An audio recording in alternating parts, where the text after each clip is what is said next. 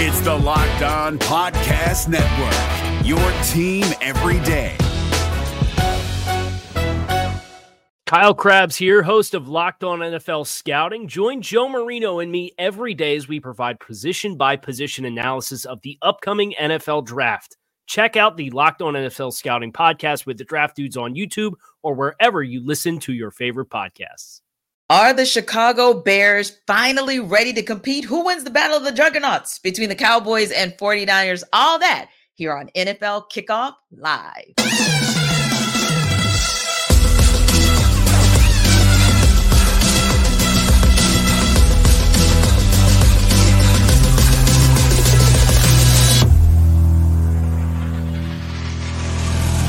Welcome everybody to NFL Kickoff Live. It's the best hour of football talk every single Friday. We'll go around the NFL, talk about every team and every game, and we'll get local insight you can't get anywhere else but right here on Locked On. I'm your host, Tanitra Batiste. Alongside me is Jarvis Davis and Kyle Krabs. And let's go, guys, straight to Thursday Night Football, where finally 14 games later, after a 14-game losing streak, the Bears finally broke through. They got a 40-20 win over the Washington Commanders. So, wow, we need to talk about whether or not Matt Eberflus might have saved his job. Yeah, I think one of the things that you have to really take a look at is, like, to me, paying some close attention to the situation, I don't think what's changed. Like, all last night did was just say to me that the fact that they don't know how to coach, because we talked about the adjustment period last year, 7 games in until they figured out Justin Fields is an athlete and he can throw the football, and you call him design runs for him. But this last night just proved to me that, hey, this team had a level of expectation coming to this season, and they did not meet those. And like you said, that and they ended that 14-game losing streak because like the coaches have been inept, and they have basically hurt Justin Fields a lot more than they actually helped him, and that is truly unfortunate. I know this regime didn't draft him, but they didn't do anything to help this guy, be able to flourish, and it's from a play calling standpoint and the offensive scheme and system and how they're coming up with game plans. But you saw that last night, and it really feels to me, I don't know how you feel about this, Kyle, but it really feels to me like Luke Gessie is kind of like having some on-the-job training, trying to figure things out. It's like, okay, let me pull this play from here. Let me pull this. So I saw this. It may work for him, but I want him to it's almost kind of seem like he's trying to force feed what the type of system that he wants to run instead of kind of catering his system to what Justin Fields needs to do in it and for him to be successful. On case in point, JD, like, you reflect on the acclimation period last year, and then you get a month and a half into the season, and it's like, oh, Justin Fields is really good at running the ball. We should run the ball with Justin Fields. And then they spent the entire offseason, and they came back out, and they're like, yeah, we don't want to run the ball with Justin Fields. We want to be a passing team, is what it felt like, in spite of like bringing in these running backs and Roschon Johnson and Donta Foreman. And at the end of the day, like, your offense worked down the stretch at times last year because Justin Fields was as effective as he was, and he challenged for the quarterback single-season rushing record. If he didn't get hurt, he probably would have got it. And so to not have that be a component of your offense in any capacity, I think makes JD's point. And there's like this disconnect between who we have, what we want to be, what we actually are, where we're going, what direction we're all rowing. And at the end of the day, like, I do think it takes some of the heat off because of, you blew it, a 28-3 or whatever it was lead last week against Denver, but you've now played 2 of the softest defenses in the league. You're going to play Minnesota this next week upcoming. Then you got the Raiders. Like, you have a few more soft defenses. The Chargers are the week after that. You got to start to build some momentum now. And I think that's what's going to save this job, not just getting off the 14-loss streak.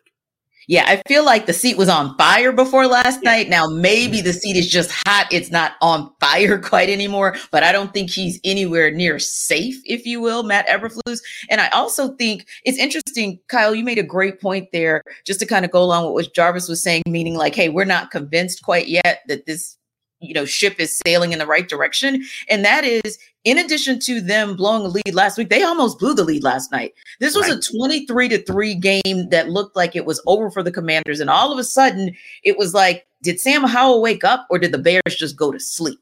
And for me, it felt more like the Bears went to sleep as opposed to all of a sudden Eric Bieniemy and his offense figured it out. And to me, that's kind of the challenge, if you will. And I'm so sorry that, Jarvis Kyle tried to throw you under the bus with that 28-3, but moving right along, the 23-3. I think that. I don't think it was intentional. I don't think it was. You don't think he wanted to trigger you? Okay, just kidding, Kyle. For real talk, that 23-3 seemed like a solid lead until it wasn't, right? And then, of course, the Bears go on to win and win big, but I don't think that it should have ever gotten to that point. So I have to agree with you guys that it's simply not a foregone conclusion that all is well in the Windy City and that all is well with Eberflus. Yeah, and I think that, we can't leave out Ryan Poles too, because I think he has some culpability in this as well, because when you think about we just got the news of Chase Claypool being traded for a 6th-round pick from Miami. You got a 6th-round pick in return for him, but you traded a 2nd-round pick for this 32nd overall pick. Which is almost like late first round versus from a Steelers team that has had some of the craziest wide receivers ever. One in Antonio Brown. Like, we didn't hear about a lot of that stuff that was going down in that locker room until after the fact, until he was long gone. Yeah. But if they decide, Mike Thomas saying, you know what, I can't do nothing with you, get you up out of here, that means it is bad. And that also means that the talent level isn't worth keep putting up with your stuff as well. So I think that, Ryan Poles is a part of this situation too. And I think that, he can't get credit for Justin Fields because he didn't draft him. So I think a lot of times with general managers, they're giving some grace until they draft their guy, right? And if that guy, that as far as the quarterback goes, it's going to work out, then their job's going to have a little bit of safety. So I think if we're going to put Eberflus on feet to the fire, which I should look like they should be, we definitely have to put Ryan Poles' feet to the fire, because he has made some decisions as far as spending money and making trades that they just aren't adding up right now. And some people will go ahead, Kai. I was going to say, this is where you do have to be careful, though, because I agree with everything JD said, and it is factual. Executives and coaches, they're going to come in, they're saying, well, I want to get my guy. I'll try to make it work, but I'm not going to until I get my guy. That's how a team like Chicago wins the division 1, 2, 3 times since 2005, because you draft a quarterback and it doesn't work with the coach, and then you fire the GM. So then the GM comes in and he hires a new coach, and then they do it for 2 years and they say, well, I want to get my guy a quarterback. So then they get rid of the quarterback and the team still doesn't make the next step. So then you fire the coach, and then the next year doesn't expand the way that you want it to. Then you fire the GM, and a new GM comes in, and a year after that says, I want to get my guy a quarterback. And it's like, it's this toxic cycle where you just circle the drain continuously of just chasing your own tail. But I think with how bad it's been in Chicago, this is one of those situations where unless they do build some serious momentum, like, you're not really going to have a lot of choice other than to wipe the slate clean, bring everything in at the same time, and try to do it right that way. Because if you go back to when Justin Fields was drafted, it was Matt Nagy in the last year of his regime there trying to save his job by getting a quarterback, and it didn't work. So like you've had this lack of continuity and lack of connection and cohesiveness from the start with Justin Fields. Yeah. And, speaking of kind of a clusterfuffle and you're not quite sure what to think of it, I kind of think about going just a little bit further south, but still in the Midwest, and that's the Indianapolis Colts, because sometimes you really have to shake your head or scratch your head about what it is that GM Chris Ballard is doing when you guys are talking about, GMs and kind of some of those front office moves or kind of the front office back and forth like the Colts had with Jonathan Taylor. So word is, of course, now that he's returned to practice for the Colts. Is it a here for now situation? Do you guys feel like they've resolved what they needed to resolve, Kyle? Or do you feel like this is just kind of a step in a direction, but you don't know A, what direction it is, and B, if it's really going to matter in the general scheme of things? Now, granted, I want to put a little caveat in there. We get that they are 2-2, like pretty much the rest of the whole AFC South. So we don't know how much it matters at this point. But again, is it just one of those where it's more of a Band-Aid over the problem than it is a solution? Yeah, I think it's a step. I still think the fact that if you're going to try to make this work throughout the course of this season, you can separate yourself far enough from it. Yeah. But as I look at this situation from Jonathan Taylor's perspective, And I look at the alternatives. They say, I'm in a contract here. I'm trying to get a new contract. Look what happened to Josh Jacobs and his franchise tag and him rushing for -2 yards on 9 carries against the Bills and what that season's going like. Look at what happened with Saquon Barkley getting his franchise tag and a marginal uptick in incentives and now getting hurt and it not working out well for. It's like, I got to play, right? Like at the end of the day, I can't afford to sit out because what? My contract's going to toll and I'm going to be back on the last year of my rookie contract again next year. Like if the Colts don't want to play ball at the end of this year, I got to do what I got to do, whether it's in Indianapolis or somewhere else. Yeah. We'll figure that part out later. But I got to try to drive up my value because these other guys that got the franchise tag, they've had extenuating circumstances that have really cut their seasons down from the knees so far. Yeah. And to add to that, Kyle, I think that when you think about where the Colts are right now, I don't think anyone thought that the Colts would be sitting at the top of the division, a month into the season, right? Because I think that award would have gone to the Jacksonville Jaguars because just given all the things that they did last year and then kind of moving into this season and all of the additions that they had and during the offseason. So I really think that it's going to benefit both parties, meaning the Indianapolis Colts and like Kyle just laid out for Jonathan Taylor, how it benefits the Colts is because of where they are in the division. That potentially, I don't think people thought Anthony Richards would be playing this well this early on.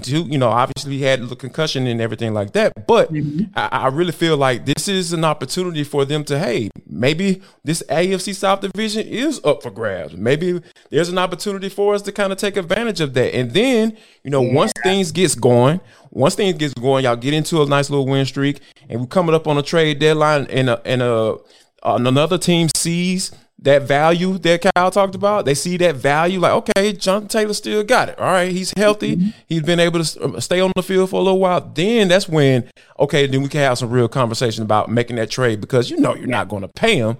So I think it's just a matter of both parties are now saying, okay, we're here, come to the table. We both need each other. Now it's time to go ahead and win some games. And then once a situation comes about that benefits the both of us from a trade standpoint, then let's make a deal.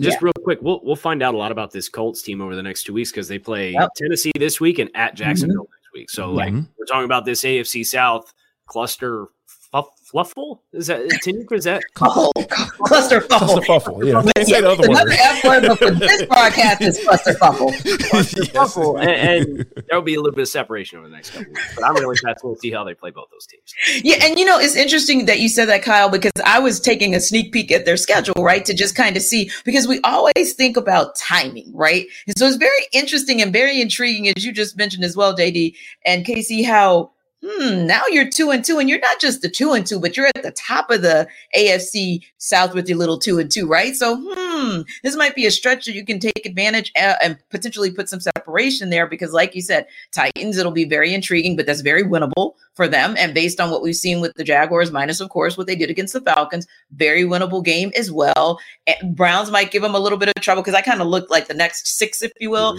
I think they can probably take the Saints, Panthers, and Patriots. And so you're talking about a team that could potentially be in position to maybe make some noise, probably more as a division champ than, say, a wild card, because I think just as we talk about, for example, the NFC South is very, very difficult for a lot of those teams that are kind of middling, even on the AFC side, to try to make it wild card is probably just, hey, let's put our foot on the gas, try to get some divisional wins, if you will, early on in this season, and then put the pressure on the rest of this division to try to actually win it outright. So yeah, it'll be interesting to kind of see what happens with this whole Jonathan Taylor story. And of course, like you guys just broke a little bit of news, we'll be keeping our audience up to date for any developments that happen in Indianapolis or really anywhere around the league throughout the NFL Kickoff Live show. Now, we're going to talk about one of these showdowns of showdowns this coming Sunday, where one of those top teams is trying to show you that they're not just a top team, they're the top team. Another is trying to show you that they belong back in the conversation with top teams. We'll talk about it in a minute, but first, if you want to make your life easier when it comes to daily fantasy sports, Jarvis can tell you how with Prize Picks. People, Jarvis Davis here for Prize Picks. I want to let you know that this episode of the NFL Kickoff Live show is brought to you by Prize Picks. It is the most fun I've had, winning up to 25 times my money this football season. You just select 2 more players pick more or less on their projected stats, and place your entry. It's super easy. You don't have to go through the whole season of whether or not you're going to stressing out about which I'm going to start this guy, I'm going to start that guy. This is prime easy. All you got to do, like you said, more or less on the projected stats and place your entry. Testing my skills on Prize Picks this football season, the most exciting way to play daily fantasy sports. I promise you, I'm in 2 fantasy football leagues right now, and I am jealous because I got to wait until the end of the season to see if I'm going to win some money. Nope, not with Prize Picks. I'm telling y'all need to jump on this thing right now because they offer weekly promotions that can lead up to big payouts like Taco Tuesday. Each Tuesday, Prize Picks discounts select player projections up to 25% to provide even more value. And if you're worried about somebody getting all your information, for all you youngsters out there, they have Apple Pay for quick and easy deposits into your account this football season. So here's what I want you to do, guys. I want you to go to prizepicks.com/lockedonnfl, prizepicks.com/lockedonnfl, and use code lockedonnfl for a first deposit match up to $100. Yes, $100. Go to Prize Picks, guys. Daily fantasy sports made easy. This is David Harrison of the Locked On Commanders podcast, and this episode is brought to you by Discover. Looking for an assist with your credit card but can't get a hold of anyone? Luckily, with 24/7 U.S.-based live customer service from Discover, everyone has the option to talk to a real person anytime, day or night. Yep, you heard that right. You can talk to a real human in customer service anytime. Sounds like a real game changer if you ask us. Make the right call and get the service you deserve with Discover. Limitations apply. See terms at discover.com/credit-card. Indeed. Now, this matchup might be one of those where you need to check out Prize Picks to help you to determine what it is that you're going to do, because it could actually be a fantasy football bonanza. And of course, we know that the division round for MLB is coming up as well. So could be a great time for you to check out Prize Picks to make some good picks for this weekend. Big one in sports. Now, going back to the big matchup in the NFL, San Francisco 49ers, like we said before, they've been in that best conversation this entire season from week 1, and we haven't relented on that. The Dallas Cowboys are in that conversation if we unremember their embarrassment against the Arizona Cardinals, right? So do these teams have a lot in common? We'll talk about it on the other side. But first, Brian Peacock and Eric Crocker from Locked On 49ers. We're joined by Marcus Mosher of Locked On Cowboys. They're going to debate it, and they're going to look ahead to this big matchup that's coming up on Sunday Night Football.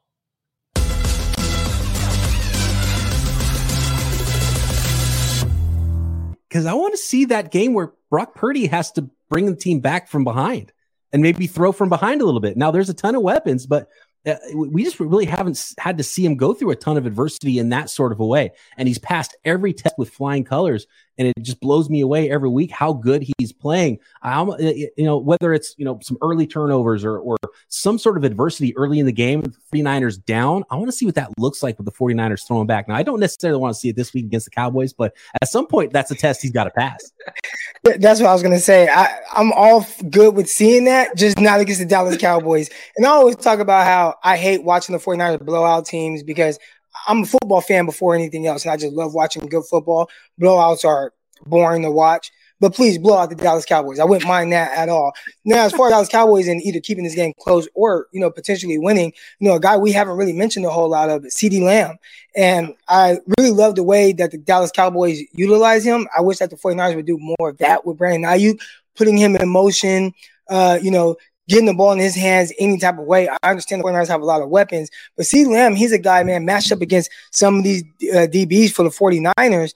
I think the matchup kind of favors Lamb. So we're going to need the 49ers pass rush to start winning a little bit more and have those impactful plays, because if they don't, CeeDee Lamb is a guy that can really kind of hit you over the head a few times. And next thing you know, he has 8 catches for 150 yards and a touchdown. The one guy I'll mention really quickly, Brandon Cooks. The Cowboys have not used him a ton in the first month of the season. That's okay. They didn't bring him in to beat the Jets and the Giants. They brought him in to beat the 49ers because in last year's game, when Tony Pollard went down, it was CeeDee Lamb and basically nobody else. They had nobody else that could stretch the field.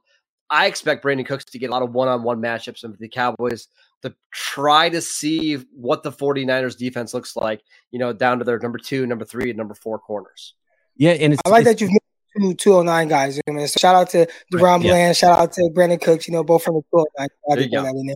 Yeah, and I talk about the 49ers, one of their few weaknesses on the offense is that right side of the offensive line. And on defense, they've kind of not, even through 4 weeks, they're still experimenting with the corners on the opposite side of Charvarius Ward. And it seemed like they had settled with Diamador Lenore on the outside and Isaiah Oliver, the veteran, in the slot. But then again, early in the game, they switched it.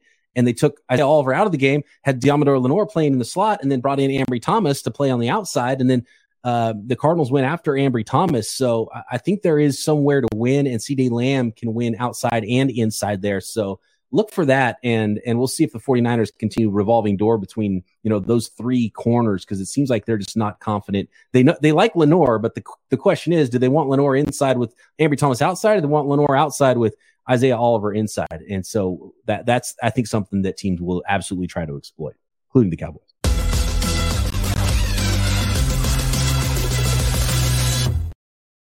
Guys, I want to start with something that our guy Brian Peacock pointed out. I thought it was a very interesting comment, and I wanted to hear from you both on it. He talked about this being maybe one of the biggest tests for Brock Purdy, primarily because the Cowboys, especially last week, we saw him get out to a 28-3 lead against the Patriots, and they typically have a fast start. They've had a fast start against every team they have played this season, of course, with the exception of the one team that they smoked. Sorry, Jarvis, I didn't mean to trigger you again. I mean, I did, but I didn't mean to trigger you again. What is wrong with you people? Y'all mess with me today? What time is it? Like, it's facts, right? Y'all killing me today, T. The facts are that the Cowboys jumped out to a 25-point lead. Is that better? But yes, the more important thing is Brian actually put out there and posed, if that happens, right, does Brock Purdy have the skill set? And can they scheme something to be able to put him in position to bring this team back? So that was kind of something I wanted to hear you guys' reaction to if the 49ers find themselves in a situation where they're playing from behind. I think that's I really think that's the key to the game. Do I trust Kyle Shanahan to push the right buttons, call the right plays? Yes. Do I trust the supporting cast of San Francisco to create plays with the ball in their hands, be that Christian McCaffrey or Brandon Ayuk or Deebo Samuel or George Kittle? Yes. It doesn't just have to be a Brock Purdy thing, right? Now, yeah. I think he's well versed enough in the offense that I do trust him to run 2-minute offense in a 2-minute offense situation or 4-minute offense situation to try to execute from behind. But this game, to me, you think about what success both teams have had running the football thus far this year. Both offenses have 1 turnover through 4 games. Who's going to force that stolen possession? Mm-hmm. Because I do think it will be so telling, whether it's Dallas or San Francisco, to get put in a position where, hey, you're down 2 possessions because the ball bounced the other way, which it has not done effectively for either team both year. Mm-hmm. Which team has to get one-dimensional? I think I actually trust the play calling of San Francisco more in that situation than I do Dallas. When you look at what Dallas has done this year, so much of their consistency offensively has been running the ball with Tony Pollard. So that, for me, is kind of this divide where we haven't seen Brock have to do it, but I still trust San Francisco's offense to execute it more than Dallas. But Jarvis, and you know him oh so well, if one Dan Quinn can scheme properly, especially with someone like Michael Parsons to scheme with, do you think that his acumen in being able to counterpunch from the defensive side can actually neutralize anything that Kyle Shanahan could do to reset his offense? Yeah. And I know you've seen them both. So no doubt. Like, I think you're in Atlanta. Like, first of all, with Kyle Shanahan, I have the utmost respect with what he does on offense from a play calling standpoint. I think he puts his players in an excellent position to be able to be successful. That's why you've been kind of plug and play with the whole quarterback situation. So with that being said, though, I really feel like Dan Quinn now has the guys, the dudes, to be able to counter what, a high-powered offense like the San Francisco 49ers have. So I really feel like, this is a game where we might see 11 lining up every doggone where, like, on the field. I do believe like you're going to see a guy like DeMarcus Lawrence start to really just establish himself as, one of the better pass rushers in the NFL. So for me, I really feel like this game is going to come down to who can flourish. And the game last week for the Cowboys against the New England Patriots, I thought that was a pretty big game for me, because when you're coming off of that game against the Arizona Cardinals, that was awful, right? Like, they lost that game. That was a bad loss. It was like, okay, typical Dallas Cowboys. But I think for them to be able to turn it around the way they did and play like they did, there was that means something. I really feel like that means kind of pushed them into that upper echelon in the NFL, saying, hey, that was just a blip on the screen, and every NFL team has them. San Francisco 49ers haven't had it yet, but it's coming. It's coming. Like, that's just how it works in the NFL. Somebody's always going to have your number. So I really feel like ultimately Dan Quinn and company will be able to counter this offense and get them in that one-dimensional spot, because I really feel like this Dallas defense, even though have Trayvon Diggs is down for the year, I really feel like they still have something special. There's still something there that they can use to carry them throughout the rest of the season.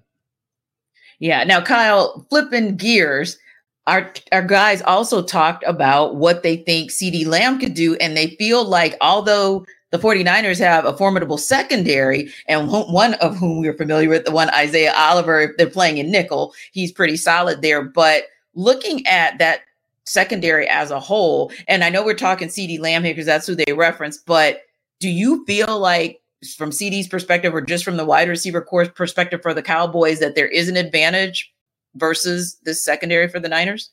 Yeah, so I think San Francisco has the opportunity to be selective in how they want to choose to attack CeeDee. Are you going to bracket him? Are you going to take your chances with more even distribution and zone match and bring some pressures to try and heat up Dak and interrupt the timing that way?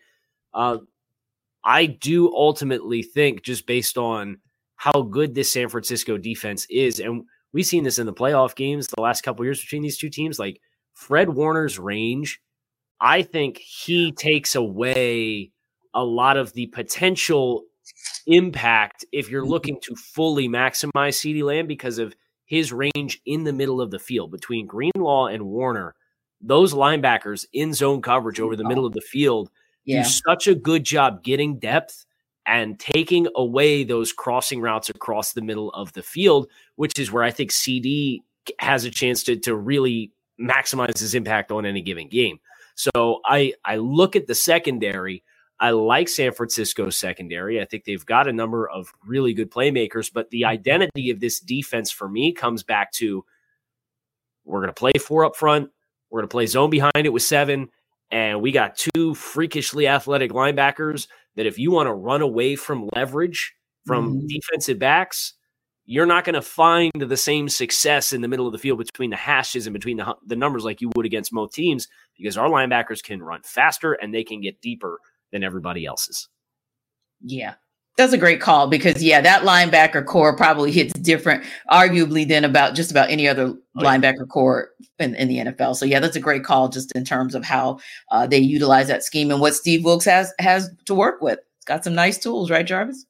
Yeah, like I think this is, talking about guys were focusing on CeeDee Lamb, but I thought Marcus brought up a really good point when he brought in Brandon Cooks, because they haven't quite figured out how to get him involved in the offense. And I really feel like that he's a guy that can be a prime candidate to be that number 2 guy behind CeeDee Lamb, because, they move him on the outside, they work him in the slot. So he's kind of varied. So you can kind of work around schemes and coverages that defense might try to throw at you from a scheme standpoint. But I really feel like this might be the game that I feel like McCarthy is going to have to get Brandon Cooks involved some way, somehow, because you got to have another option you can go to, because there's going to be a team that they're going to be able to match up really well with CeeDee Lamb. I know they might be crazy to hear, but somebody's going to be able to come out here and say, you know what, we're going to put our guy on CeeDee Lamb, and then the other guys are going to have to beat you. And I think that Michael Gallup, you can't count on him. I think that's safe to say. But when you have a guy like Brandon Cooks that you brought in,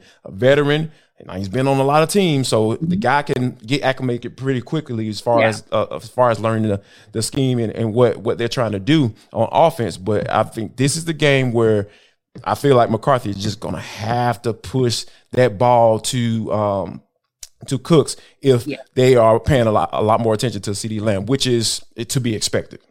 Yeah, but I mentioned Michael Gallup last week, like talking about the fact that I was just kind of wondering where he is, because you're talking about 13 receptions for 165 yards. To me, that's a bit pedestrian for Michael Gallup for what we know he can do. And I think you make a great point about Brandon Cooks as well. Had an opportunity to talk to him over the years, even when he was getting ready to play in the Super Bowl. And he's just that hired gun. Like you said, he's just plug and play. He's almost like a freelancer. Like you bring a freelancer in because they can hit the ground running. Okay, he's in.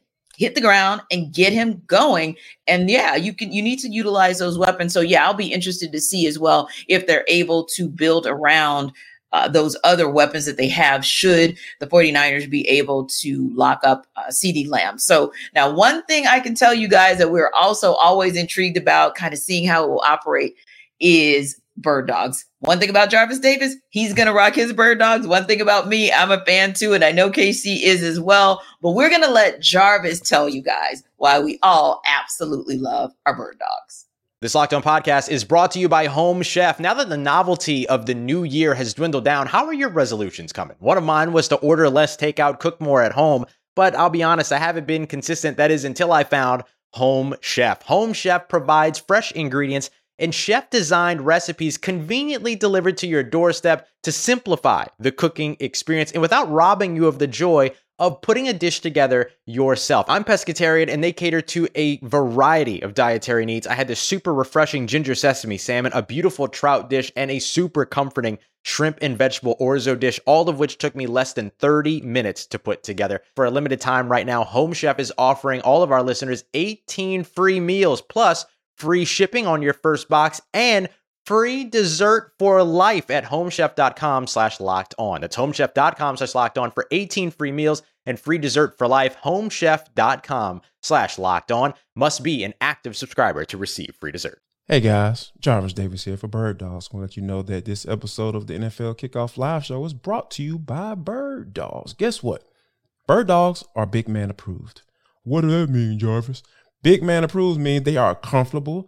When I wear them, I can wear them anywhere I want to for any occasion. I'm talking about whether you're going to go hit the links, play a little golf, or you're going on a first date, you're trying to impress, that significant other or whatever, or you just trying to go to the pool. You can go swimming in them bad boys too, because they give you all the support you need down there. Y'all know what I'm talking about. So yeah, the Bird Dogs is where you need to go. I promise you, they're like super comfortable. Like you have to worry about the all bunching up and stuff, and I'm telling you, they show off your thighs like too. I'm telling you, you're gonna get a lot more attention once you start wearing the Bird Dogs. So here's what I want you to do. I want you to go to birddogs.com/lockedon or enter promo code LOCKEDON at checkout for a free Bird Dogs water bottle with your order. That's birddogs.com/LockedOnNFL, for a free water bottle at checkout. That's LockedOnNFL. Enter the promo code LockedOnNFL, and you won't want to take these Bird Dogs off. I promise you. Like our guy B. Olsen said, because we're all in the South, KC, JD, and me. Skies out, thighs out with your Bird Dogs. Love it, love it, love it. So anyway, it is time for Sell Me Why. And it's going to take a lot for Chris Carter to maybe sell us, but the Pittsburgh Steelers are 4.5-point underdogs against the Baltimore Ravens. And Chris is here from Locked On Steelers to sell us why the Steelers can actually cover that spread. I'm Chris Carter of the Locked On Steelers podcast, and I'm here to explain to you why the Steelers are going to cover their 4.5-point spread. Now, it's crazy. When I was asked to do this, they were at a 3.5-point spread on FanDuel Sportsbook, but since then, it's been bumped to a 4.5-point spread favoring the Ravens in this game. And I got to tell you, if you're looking to bet on the Steelers, this is your chance, because this spread is perfect for the Steelers-Ravens rivalry. The last 4 straight matchups, these two teams have duked it out. Whichever team has won, it's been by a field goal or less. It's been coming down to the wire. No team in this rivalry has won by more than a possession since 2019, when the Steelers had to start their 4th-string undrafted rookie quarterback Devlin Hodges in Baltimore in the season-closing game. This is a bet that I really think that if people look at this favors a lot of different things. Now, I will say this: the Steelers are coming off a really tough loss, but they are fired up to play the Ravens. The Steelers and the Ravens, they know how to play each other. if there's two teams in the AFC North that know each other extremely well, it's the Steelers and the Ravens, because they build very similarly, they play very similarly, and they look to try to win very similarly. Now, the Ravens defense, they've been playing lights out. They're the number one team as far as net yards allowed per passing attempt. They're the number 7 team in net yards allowed per rushing attempt. But they've also played a lot of teams that have been kind of struggling. They were the first team to play Houston, CJ Stroud's first start. He's gotten better since then, but he had a rough start. They played a beat up Joe Burrow. They played the Browns' second string quarterback, and they played Gardner Minshew when he started for the Colts, and they lost. The Steelers, their losses were to the Houston Texans team that has since heated up, and to the San Francisco 49ers, who are the best team in football. My money, I don't know who's going to win this game. I picked the Ravens to win this game on my show, but I do think the Steelers have a very good chance to cover at 4.5 points. Take it from Chris Carter of the Locked On Steelers podcast. Yeah, I kind of have to go with Chris. I think that the Ravens, and it saddens me, it hurts my heart to say this, but yeah, I think the Ravens are going to win. But I think that he does make a point as well. The Steelers do have pride, right? And Mike Tomlin is not going to let the Steelers just sit by and be beaten up no matter who or what kind of product he has to put on the field. So I do think that, to Chris's point, the Steelers will still, at the end of the day, be able to cover the spread, especially because, like it or not, Kenny Pickett was just announced as indeed being in for the Sunday game, so he will be there. But real talk, he probably is the best weapon that we have to be able to connect with the George Pickens and maybe make something happen in that offense. So what do you guys think? Matt Canada. Hey, listen up, sir. I need you to get Najee Harris involved in this offense. I understand what Jaylen Warren brings to the table. I get it. Sure. But, sir, like, you brought this man into this, you made this man put on black and gold for a reason. The man was an absolute amazing football player coming out of Alabama, and you brought him in, had some really good seasons for you, but this year it just seemed like it's just been weird. It's very weird how they're not using this guy and exposing his capabilities and his talents. And he just, I feel like Matt Canada has not been able to do that. And that's the only way I feel like they'll be able to, cover the spread. And thankfully, obviously, for him being a full participant, I think that Kenny Pickett is giving him the best chance to do that. But I want to go up to the defensive side of football. I think the defense is like, TJ Watt up here, struggling against George Fant last week. What are we talking about here? Like, this is not what we're used to seeing. Then you got Highsmith out, looks like he's going to be out this Sunday as well. So all of these kind of factors kind of say, hey, you know what? Even though you got your quarterback and there might be a chance you might be able to keep it close, but if you don't have that other guy on the other side, opposite of TJ Watt, who's an amazing pass rusher who might be got slowed down last week, I'm going to just say that. I don't see this happening. I don't see it happening. And I feel like, I know I just called out Matt Canada, but he probably not listening, and he's probably going to continue to do what he's been doing, and that's trying to figure out how to get Jaylen Warren the football more. I don't know, Cal. I don't know what I got. I got nothing. I don't have anything else on that one, man. And don't forget, he's got a very viable tight end that always comes up big for him. But you're still right. looking for him. Yeah, exactly. Whenever I hear the name Brian, I'm like, oh my God, he's in the building. He suited up. So it's a very intriguing thing. But you're absolutely right. Kyle, when I was looking last week, I kind of scratched my head as well. I'm not accustomed to seeing our defensive front, particularly. I'm not accustomed to TJ Watt or really anyone in the front seven struggling like I saw them struggle. And the Steelers can't afford that because they have, I'm going to be nice and call it a leaky secondary. And so, if that secondary is who you have to count on to stop the Ravens offense, then it's going to be a long day, and covering the spread is going to be a tall task. So what's interesting to me is Pittsburgh, in their 2 wins, have forced 7 turnovers and scored 2 defensive touchdowns. The defense was directly responsible for beating the Browns. They wouldn't have had a chance in the game without the 2 defensive touchdowns in that game. Absolutely. They have 1 turnover in the 2 losses. Baltimore, their loss against the Indianapolis Colts in overtime, they had 2 turnovers. They overcame 2 turnovers against the Houston Texans in week 1, but they played the same Browns defense that the Browns team that Pittsburgh got 4 turnovers against, and Baltimore only turned the ball over 1 time against Cleveland. So turnovers in these matchups in the AFC East where everything's close to the vest, everything's slobber knocker, everything's super physical. It's the brand of AFC North football, right? Where there's a stereotype for what playing divisional games in this division means. The margin for error coming back to turnovers, it's low-hanging fruit to point to turnovers as a key to victory for any game, but especially for Pittsburgh, when Baltimore's yielding 3.7 net yards per pass attempt on defense this year. They're yielding 3.8 yards per rush. Teams are rushing for more yards on average than net yards when they drop back to pass against Baltimore's defense, and neither number is larger than 4. Yeah. So, y'all going to have to find a script to win the game that's not, hey, we're going to move the ball consistently, because I don't trust Pittsburgh to do it.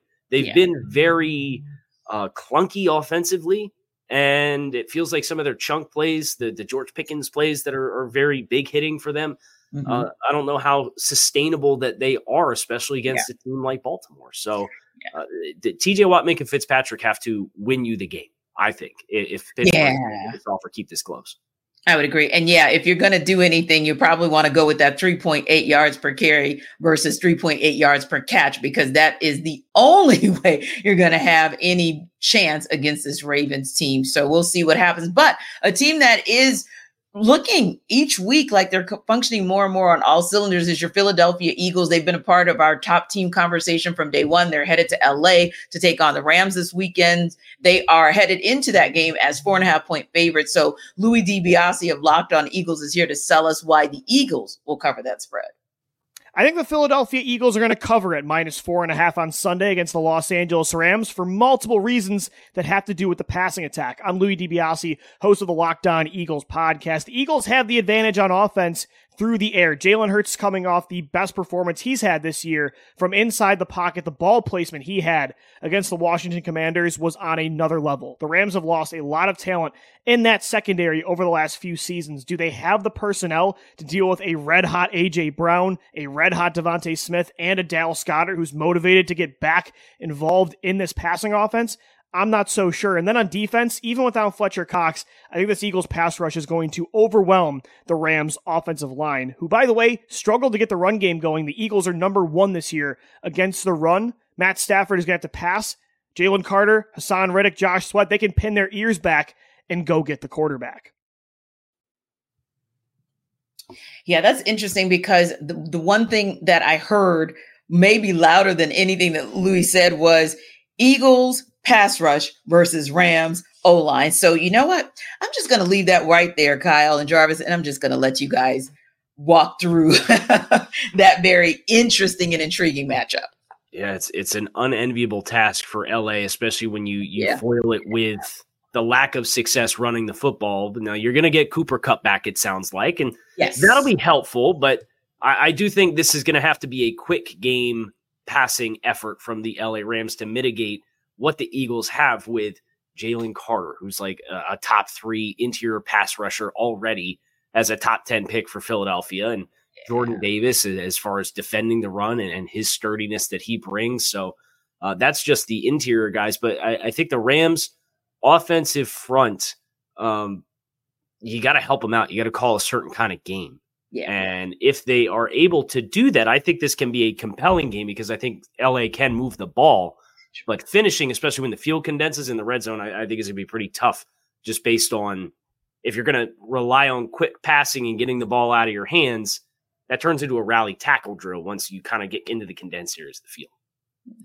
Yeah, and for me, I really feel like this is, if, like you said, looking like Cooper Kupp is going to be able to come back. I'm interested to see how he implemented back into the offense. I know they might be saying it sounds like kind of crazy because, there's Tutu Atwell and Puka Nacua have been, excellent for the Rams this year. Yeah. So they've been balling out. So I'm interested to see how Sean McVay handled this, because, he's I don't want to say self-proclaimed, but like offensive guru, quarterback whisperer type guy, like remembers every play from 1979 all the way up, even though I don't think he was born back then. But anyway, I really feel like this is an opportunity to kind of see how he's going to be able to implement this offense. And like, I feel like Cooper Kupp working in the slot will do them some good this week because of the issues that you had, up front, obviously not being able to run the football, kind of being one-dimensional, trying to figure out how to put some points on the board. They've been pretty successful. They're 2-2 right now in the division. I mean, as far as from a record standpoint, so they've been able to have some success. But I think this game is going to really prove how good Sean McVay is, what Matthew Stafford's going to be. And then, like you said, the implementation of Cooper Kupp is going to be vital as to whether or not how they get him going in this offense. And with all that being said, I don't think they're going to be able to, cover this spread in this particular game because of the advantage that the Eagles have. And that interior on the defensive line, I think is going to be very overwhelming for the Rams offensive line. So I think that this is going to be a game that, hey, even though Sean McVay might figure it out, it's just I feel like it's just going to be too much. The Eagles are just going to be too much up front. Yeah, now the 1-3 Denver Broncos will host the 1-3 New York Jets in the battle of the movable object versus stoppable force. Here's Cody Rourke of Locked On Broncos to sell you why the Broncos will cover as 2.5-point favorites. The Denver Broncos are 2.5-point favorites at home this weekend as the New York Jets, Robert Saleh, Zach Wilson, and yes, Nathaniel Hackett come to town. Surely there's some bad blood there here, but I'm Cody Rourke, host of the Locked On Broncos podcast. Let me tell you why I think that the Broncos this week will cover the 2.5-point spread against the New York Jets. When you look at where both of these teams are at here, both 1-3 on the season. When Sean Payton made his comments in the offseason about the coaching job Nathaniel Hackett did, it set things ablaze a little bit. It was controversy. People are saying, flex this game. Well, both teams are here at 1-3. And for the Broncos, the offense really for them has not been the issue, though they haven't really had a chance to establish the run game because they've trailed in some games. But Russell Wilson is playing some really good football right now for the Denver Broncos. He's the 10th ranked passer right now in the NFL in terms of yards per game right now. The Broncos offense 14th in the NFL, averaging 333 yards per game. But they're also tied for 10th in terms of points scored per game at 25. You look at the New York Jets defense, they're allowing 21 points per game here. The anomaly, the difference maker here is going to be here, ironically enough, the Broncos this season, they've won every single coin toss, though they have not done much with their second half possession because they've deferred every time. If Denver wins the possession here to open up the game in the coin toss, take the ball and go score. Don't put yourself in a position where you're trailing 7-0 and you have to rely on your defense. The Broncos offense is rolling here with Russell Wilson, and they have much more room to improve, I think, against a very ultra-aggressive New York Jets defense that we've seen bend but not break, the number one red zone defense right now in the NFL. If Denver can capitalize on a couple of their opportunities, catch some shots downfield, you're going to see Sauce Gardner and Cortland Sutton and Jerry Jeudy. Can Marvin Mims, the Broncos' second-round rookie draft pick, get downfield and have some explosive plays? We think that's the case. I think this is a close game and why the Broncos will cover the 2.5-point spread as home favorites against the New York Jets. Cody Rourke mentioned, Taylor Swift mentioned that is bad blood, but I won't try to sing it for you guys. But please sometimes that can be very interesting and a very motivational factor unto itself. How much do you think that whole Nathaniel Hackett, Sean Payton thing will play, if at all, into this? Or is this more about two 1-3 teams that are decidedly different 1-3 teams, and they're about to show you kind of the difference in who they are? Like, what's going to be sort of the top line story for this game? I think the thing that I don't think it'll have anything to do with this particular game because at the end of the day, the Jets are trying to figure it out. They're still reeling. They're still trying to figure it out. Like, man, what are we going to do with Aaron Rodgers? Now, Zach Wilson showed some promise last week. Sure. I wouldn't go as far as Chris Collinsworth saying, hey, this guy is absolutely amazing. This is what we thought. And I'm just like, dude, calm down, please.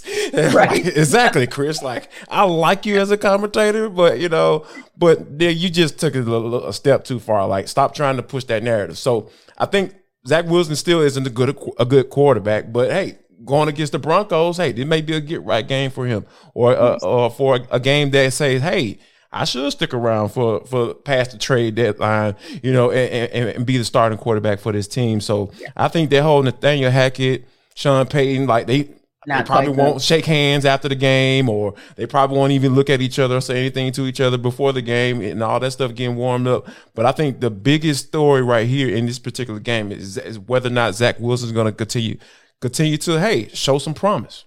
And what say you, Kyle? Yeah, so I'm glad JD mentioned Chris Collinsworth acting like Zach Wilson losing that game against Patrick Mahomes was the only quarterback Zach Wilson could have possibly lost that game against because it was Patrick Mahomes. I'm losing my mind watching this game. I'm like, dude, what is happening?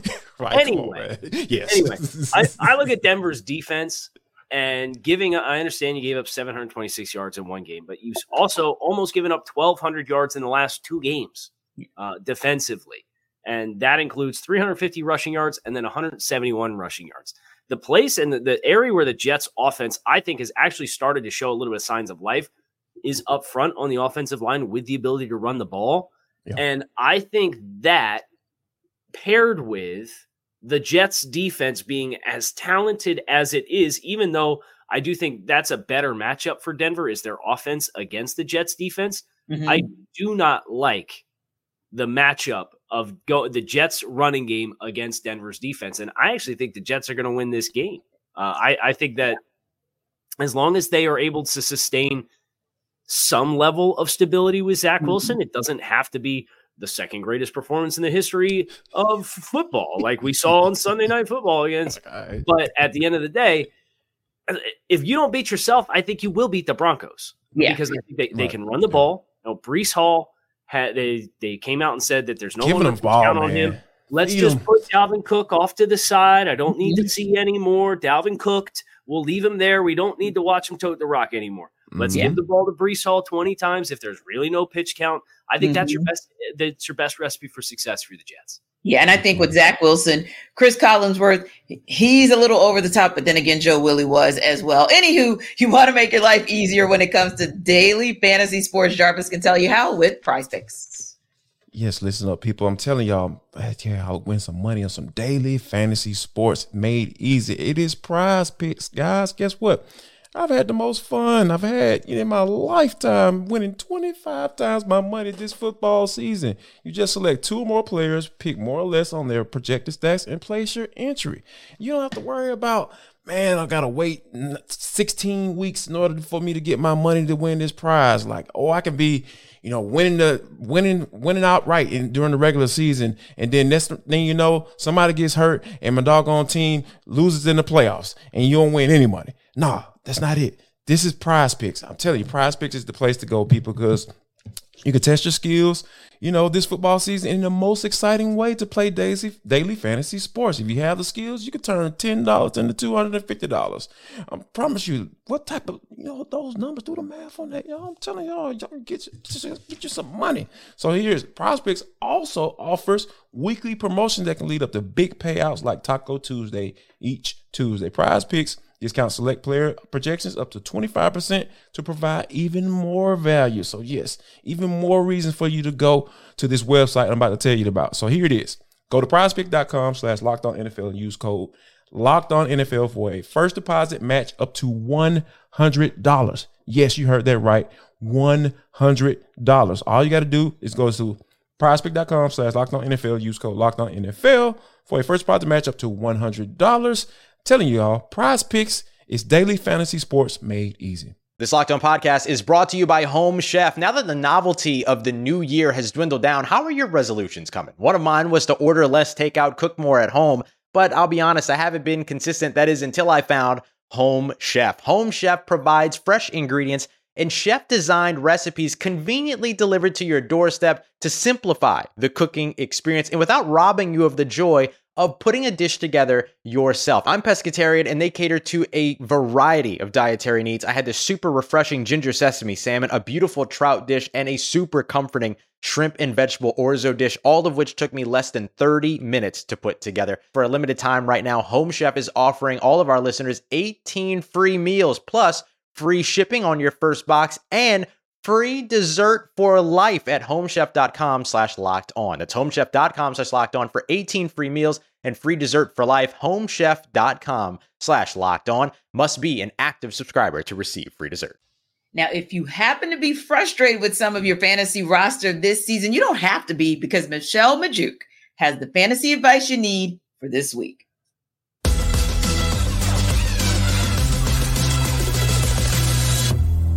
There are 3 players that have underperformed either last week or the whole season that I believe you should trust and plug into your starting fantasy lineups in week 5. First up, it's Jets running back Breece Hall. He gets to face the Broncos this week. I know it hasn't been fun playing Breece Hall so far this season, but Jets head coach Robert Saleh did come out and say that the Jets would no longer be limiting Hall's snap count moving forward, which makes a ton of sense with Dalvin Cook struggling and Michael Carter being just the guy. They need to feed the ball to Breece Hall more often. And over the last 3 weeks, the Broncos have allowed Devin Achane, Raheem Mostert, Brian Robinson, and Khalil Herbert to each put up 22 plus fantasy points against them. Breece Hall has the upside to finish as the RB1 overall in week 5. And then I have another Jets player on this list. It's their wide receiver, Garrett Wilson, because again, they get to play against the Denver Broncos. And when you get to play against this terrible defense, you want to start those players. Garrett Wilson's still getting a ton of targets, right? But it hasn't turned into a whole lot because they're coming from Zach Wilson. Well, Zach Wilson looked a little bit better last week against the Jets or against the Chiefs, and I expect him to keep looking better, getting to face this Broncos defense. And the Broncos have allowed Tyreek Hill, Jacoby Myers, and DJ Moore to each put up 27 plus fantasy points against them so far this season. Garrett Wilson hasn't been what we expected when we drafted him super high in fantasy drafts, but he should have a monster week in week 5. Get him into your lineups. And then last up, it's Houston Texans wide receiver Tank Dell. He gets to face the Atlanta Falcons in week 5. It was a Nico Collins show last week in Houston against the Steelers. So Tank Dell didn't do a whole lot if you did trust him and put him in, but I think you should trust him one more time in week 5, put him into your lineup, and I think he will succeed. You have to remember in the 2 weeks prior from weeks 2 to 3, Dell put up over 215 yards and 2 touchdowns during that span. And the Texans, I don't think they're going to be able to run very well against the Falcons. They haven't been able to get their run game going all year. They're going to have to throw a ton, and likely their all-star cornerback, AJ Terrell, will be covering Nico Collins more often than not. So I do think this will be a game that Tank Dell has a great week. Get him into your starting lineup.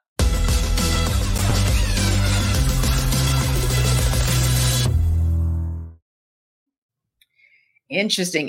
I think one of the first ones that stood out for me, and maybe obviously so, would be Michelle's commentary on what she thinks about what the Texans will or won't be able to do against the Falcons. So Jarvis, I mean, what are your thoughts on what Michelle's thoughts are? She actually was leaning, I think, a little bit favorably in terms of what that Falcons run defense can do.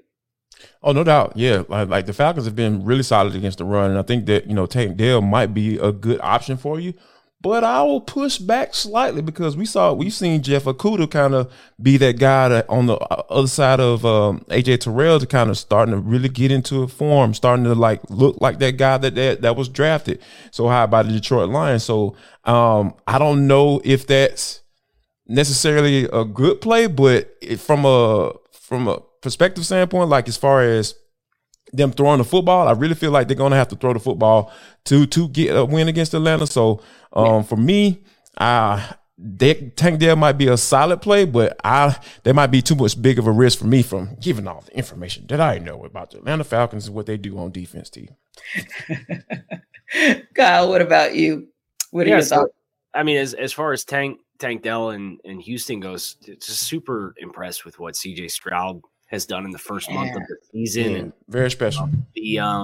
The second most yardage all time in a player's first 4 games at the quarterback position, I believe, is where his 4-game yardage checked in. So anytime you have a guy who, he commanded 17 targets in the 2 games previous to this last game that they just played against Pittsburgh when they won by 24 points. So if Atlanta moves the ball and can put points on the board, I think the more it prompts Houston to have to pass, I think that bodes well for Tank Dell to be a play because they very clearly when they've had to be competitive, when they lost and gave up 31 points, and then when they scored 37 points against Jacksonville, he's getting the ball thrown his way a lot. So I think that is a quick connection that those two have established. I know Stroud kind of gave his endorsement to draft Tank Dell after he got drafted by Houston on the first night of the NFL draft this year. So I think that production's only going to continue to ascend. So if you're in need of a play, I think that's a good place to look. Yeah, indeed. And, it's interesting because switching gears to the Dolphins game with Dolphins versus Giants, especially looking at what happened with the Dolphins against the Bills this past week. I didn't see the game. Nothing to see here, right, Casey? You sure? Nothing to see here. You didn't see it, Kyle? What's going Nothing on, man? to see here. But certainly, Kyle, right? You gotta be excited about the potential for a bounce back game for the Dolphins against the Giants. But where do you see kind of the biggest reset this week for your team?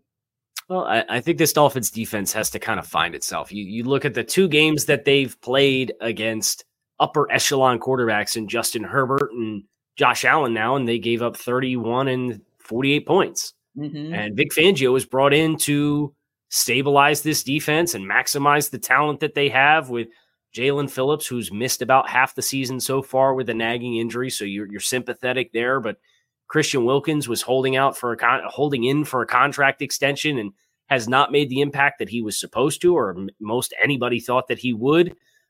Bradley Chubb is a player that they acquired at the trade deadline who played for Vic and had a lot of success playing for Vic. You obviously have Jalen Ramsey who's out, but you still have Xavier Howard and Javon Holland on the back end, and Cater Coe is bringing. Like, you have talent.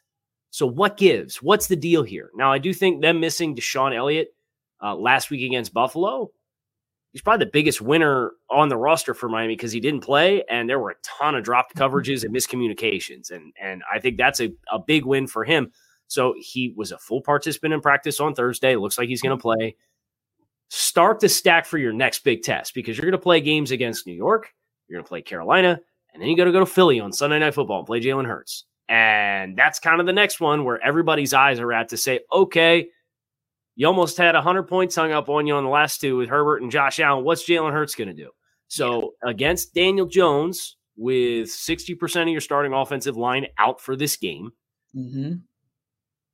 look like the team you're supposed to look like defensively. Yeah. And if you don't, then we're going to have some really unpleasant conversations next week. Yeah, very unpleasant. So, JD, we got about 60 seconds for both you guys. I want to hit just two more games before we wrap up. One of the games I want to ask you about, Jarvis, is Bills-Jaguars, because obviously we just talked about the excellent game the Bills had last week. Jaguars are actually in their second home because they're, of course, playing across the pond. Who gets this game? Who gets this W? Oh, it has to be the Bills because the Jaguars are absolutely like watching paint dry on offensively. Like this is another game that the Bills are going to say, you know what, hey, we're coming into town and we're going to do what we need to do. And I think that the way Josh Allen is playing, he's back into that whole MVP-ish type conversation that I feel, early on in the season with the early season blip against the Jets. I think right now this is exactly the prime example of what the Bills are going to go be able to do like they did the Dolphins last week. Yeah, and you've got another interesting, I'll just call it interesting and intriguing matchup that we didn't get a chance to talk about, but I think we all know where this is going to land, KC, but I'm going to ask you about KC. They take on the Minnesota Vikings this weekend. Are they walking away from that game 4-1? They're going to wax Minnesota. Yeah, absolutely. The Vikings, I said zero chance. Loves to blitz. He doesn't have the horses on the back end to do it. I understand the wide receiver production for Kansas City has not been great, but Pat's Pat. You can't blitz Pat to that degree. And if you do, you might have success for a couple of drives, but sustaining it for 60 minutes is a really, really tall task. So I think Minnesota can score a decent amount of points, but I think you're going to see a lot of explosive plays from Kansas City in this game. Yeah, you probably can get what you need out of Justin Jefferson as far as maybe some fantasy points, but that's about as far as that goes. So anyway, we have had so much fun with you guys. It's just been an interesting week of interaction. You guys, we've been talking back and forth, of course, about what we're looking forward to in week 5. And for me, I think kind of walking away from week 5, as long as we don't get bludgeoned, we meaning the Steelers, I think my life would be okay. But man, if I could come back to NFL Kickoff Live next week and talk about a dub, whew, now we're really talking about a happy Tenitra. Anyway, for Jarvis Davis, for Kyle Krabs, I am Tenitra Batiste. We thank you guys, as always, for stopping by NFL Kickoff Live. And don't forget to check out everything on the Locked On Sports Network, because if it's your team every day, it's right here covered on Locked On Sports. We will see you next week on NFL Kickoff Live.